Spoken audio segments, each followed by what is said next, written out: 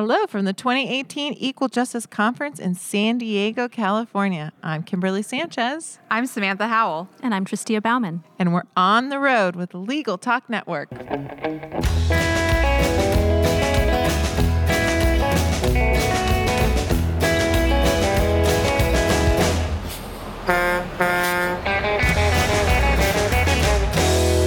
we're back. Thank you so much for joining us on the road. Why don't my esteemed colleagues right now introduce themselves? Hi, I'm Samantha Howell, and I currently am the Executive Director for the New York State chapter of the National Association of Social Workers. I am an attorney, and previous to this position, did prisoners' rights litigation and pro bono management. My name is Tristia Bauman. I'm a senior attorney at the National Law Center on Homelessness and Poverty. Prior to that, I worked as a public defender in Miami-Dade County and also briefly at Legal Services of Greater Miami, where I met my interviewer. Yeah, it's a small world here. It is a small world. Those of us in the fight stay in the fight. I know, that's right. That's right.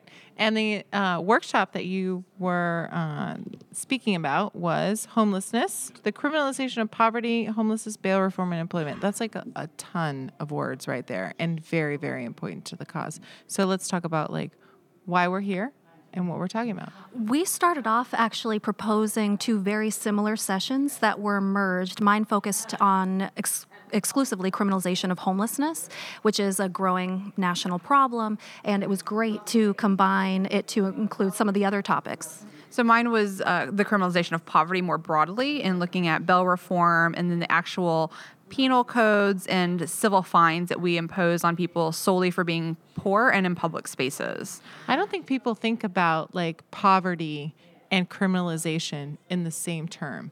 So let's talk a little bit about that. So the idea of criminalization of poverty is really focused on the idea that we don't want certain types of people in certain types of spaces.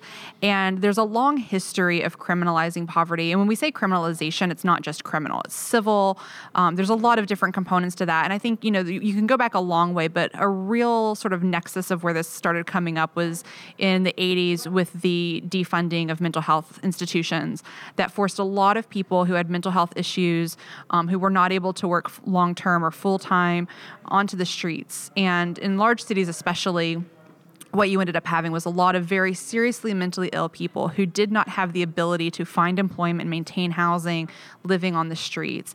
And so the result of that, which also coincides with broken windows policy, which is the idea that small crimes lead to big crimes, and then the response to that, which was zero tolerance, which is, severe penalties for minor offenses. When you put all those together, what you really have is a mass incarceration system that targets people who are indigent and who have coexisting issues that are not being addressed through the current systems. And the criminalization of homelessness is a growing problem, as I mentioned. We have tracked at the Law Center 187 cities across the country, big and small, urban, rural, since 2006. And we've surveyed laws on their books that criminally or civilly punish the life-sustaining activities of homeless people in public space. Homelessness itself, of course, is a huge crisis. The estimate is somewhere from around 600,000 using a HUD definition to over 1 million using a Department of Education definition to multiple millions if we are talking about a true picture of the homeless population. And people are subject to criminal and civil penalties or just displaced from public spaces where they're forced to be by virtue of a lack of options. So we went through a couple of things, both helping people understand the nature of what criminalization is, who it affects, and also all of the myriad ways that you can end up facing criminal penalties when you're just resting or otherwise surviving. Okay. And so what are we doing about this? So we talked about solutions, and some of the solutions involve litigation, which makes sense for an attorney population. Some of it involves activism. One point that I always like to emphasize is the strategic utilization of privilege to assist those communities in need. So I am a middle-class white female homeowner. That comes inherent with it privilege that I need to use strategically through going to my legislature and advocating for homeless shelter services, for representing people who are arrested in sweeps. There are things that we can do on a very individual level, and then we have to look more systemically at how we do it. That's right. So the Law Center, along with some of our partner organizations like the National Coalition for the Homeless and others, launched Housing Not Handcuffs, which is a national campaign designed to move local governments away from criminalization strategies and toward housing strategies. That is a campaign with over 100 member organizations, even more individuals, and we employ a lot of different strategies to combat criminalization: communications and organizing strategies, policy advocacy, really at all levels of government, as well as, of course, litigation strategies as well. Yeah, no, it sounds like, so if we house a person, then they have a better opportunity. Is that right? We know that housing is inherent to the ability to remain stably. Well, let me let's scratch that. I did not say that well. Housing is essential to stability. And that's the premise behind Housing First. And we know that Housing First does work when it's implemented well. And we know that housing is cheaper than homelessness. And so it's a solution we should always be investing in. So what is the message that we're giving to the group here at the Equal Justice Conference? Well, so one message that I have specifically, is that we need to de-incentivize a poverty community. As an American economy and as individuals, we make a lot of money off of poverty. What does that mean by de-incentivize a poverty community? Right. So poverty is an extraordinarily lucrative business. There's a lot of money in keeping people poor. And you can look at it very locally, which is pawn shops, check cashing places. These are high interest turnover organizations that I would argue target and benefit from the poor. But you can also look at real systemic issues, prisons, which benefit from largely poor populations. When you think of the wealthy white men who go to prison, for example, after the housing crisis, there was one who was convicted of fraud and who went to prison after the housing crisis. But when you think of the number of young men of color who go to prison who haven't destroyed the entire country's economy and global economy, it's staggering. We make a lot of money off of incarcerating people who are oftentimes committing offenses in order to survive. These are oftentimes low-level property offenses, theft, for example. They might be drug offenses, which ties into a mental health issue because they don't have access to medical care, mental health care, so they self-medicate. It can also just be public order offenses, such as yelling in public, being publicly intoxicated, sitting in places, standing where you're not supposed to. We need to de-incentivize a pro-poverty economy. Mm-hmm. How do we do that? How do we de-incentivize that? We have to find ways to incentivize getting rid of poverty. One of the things that we've talked about at our session, for example, is right now there's a lot of money being spent on the incarceration of people, predominantly people of color and predominantly people of lower socioeconomic status. When you look at the data, it's consistent, highly disproportionate to the general population. Also highly disproportionate when you look at mental illness. More people with mental illness are incarcerated. But there are movements. We talked about the tiny house movement. And there's a huge movement to build tiny houses for homeless so that they have an address, which gives them access to jobs and benefits and public services. Voting rights. The ability to get your kid in school. Exactly. The ability to have your child because you have a home. There's a profit in tiny homes. On any given night in this country, there are 600,000 people who are homeless. Oh, that is a huge statistic in this country. 600,000. Every night. And it's an undercount. Even the federal government concedes it's an undercount. Oh, it's a huge undercount. Yeah. Most of these statistics are. It's like when you say 1 in 4 women report sexual assault. We know that's an undercount. So we are here at the Equal Justice Conference, right? And we're talking to like a group of people who are totally interested in this particular issue.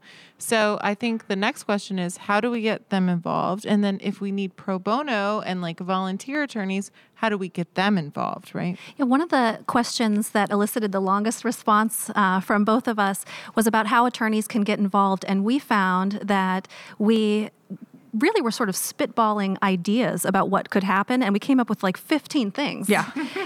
That we know work, and they can be the very low-hanging fruit type involvement where maybe you're just an observer, but just having a legal observer who sees what's happening in a sweep, sees what's happening in a court, can really make a difference between justice being served or not, somebody being displaced or not, whether they can keep their property if they're evicted from their homeless encampment, for example, or not.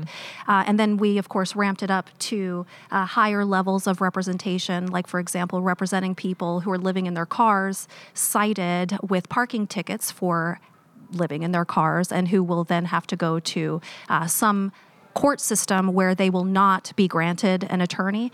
There's a lot of need for representation at that level or at the magistrate level. Because we're not just talking about like a person sleeping on a street, right? We're talking about like homelessness is defined as what? Because it's not just that person on the street that you like recognize, right? It's somebody living maybe in a hotel. It's somebody living in their car. I mean, what are we talking about here? I'm actually hoping that's one of the biggest takeaways from my part today, is to help people understand that we are talking about a very diverse population, and the myths behind who is homeless are not reflective of who is in fact homeless. Any sort of solution to homelessness needs to contemplate the diversity in the population. We over-rely on certain interventions like emergency shelter, for example, to solve a housing crisis. It's an inappropriate intervention, not just because it will never solve homelessness, but also because a group shelter setting doesn't work for everyone. And as we craft solutions, we need to be mindful of diversity. And I think we have to probably recognize that homelessness exists, right? And so we need to probably proactively do something about it. And we have a obligation as attorneys on some level to make sure that there's access to justice, so that there are benefits to that. How do we engage lawyers to help in this cause? I think one thing is helping, and this is the challenge with any type of pro bono work, is letting attorneys know that there is a way if there is a will. And some of it can be this high-level representation. It could be impact litigation. It could also be helping someone with a parking ticket. But you can also propose legislation for your town. I mean, the truth is the statistics that were presented, 49% of cities banned something, 60% of cities banned something that impacts homelessness. Those are city regulations, townships, villages. And so you can't sue Texas and fix all of the problems. You have to go city by city, town by town, and look at those local legislatures and local councils and put them on spot and really call them out for what is an inhuman practice of treating people without dignity and without value and without respect. And so attorneys, I think, really should think creatively about where their strengths are and where their interests are, because there's always a way. There just needs to be the will. If I'm a lawyer and I see a homeless person on the street and I think, this is like really offensive to me, right? What do I do, right? How do I help? I think there's a legal intervention here. What is that legal intervention, and then how do I help? I just want to say, first off, if you see a homeless person on the street and you're offended, good, because you should be offended that people are homeless in this country. But I think part of the problem here is the recognition of homelessness. Right. So offended in a way that is offensive to the person, right? Offensive to me. Right. No, I understand that. But what I'm saying is this country doesn't recognize it. And so go up to that person and introduce yourself and ask them how their day has been and treat them like a person, because that's the immediate impact. There's been some really great art installations and work on people having conversations with the homeless in New York City and telling their stories. And I think that's one very human step that we all can do.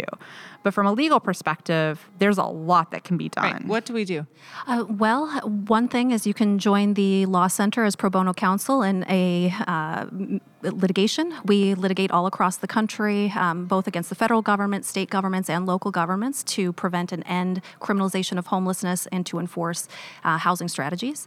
We also partner with our pro bono network on writing reports, on doing research, on drafting model legislation, on doing some data analysis. For example, what I cited about the growth and criminalization of homelessness, and we've seen really marked growth over 10 years. We know that because our pro bono firms have helped us do surveys of 187 cities over 10 years, and that's not something that we would have the resources necessarily to do on our own.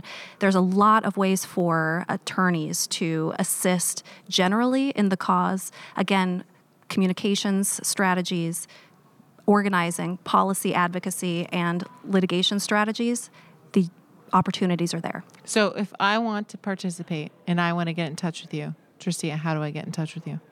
You can find me at www.nlchp.org for National Law Center on Homelessness and Poverty. You can also find a lot of our great materials at our campaign website. That's housingnothandcuffs.org, all one word. And you also can reach me, T. Bauman, at nlchp.org. I'm here for you. And you can find me on LinkedIn under Samantha Howell. You can contact me at showell.naswnys@socialworkers.org. I would also commend you to reach out to your local guild chapters and civil liberty union chapters, because they also are doing a lot of work in this area and have a great deal of expertise that they can offer in every region. Well, we really appreciate you both being on the panel today and talking about what happened at your workshop and like how your workshop took. This is an incredibly important issue. We've reached the end of the road for today's episode. I want to thank our guests for joining us. Thank you. Thank you. Thank you for having us. We also want to thank our listeners for tuning in. If you like what you heard, please find and rate us in Apple Podcasts. We'll see you next time for another episode of On the Road with Legal Talk Network. If you'd like more information about what you've heard today, please visit LegalTalkNetwork.com. Subscribe via iTunes and RSS. Find us on Twitter and Facebook, or download our free Legal Talk Network app in Google Play and iTunes. The views expressed by the participants of this program are their own and do not represent the views of, nor are they endorsed by, Legal Talk Network, its officers, directors, employees, agents, representatives, shareholders, and subsidiaries. None of the content should be considered legal advice. As always, consult a lawyer.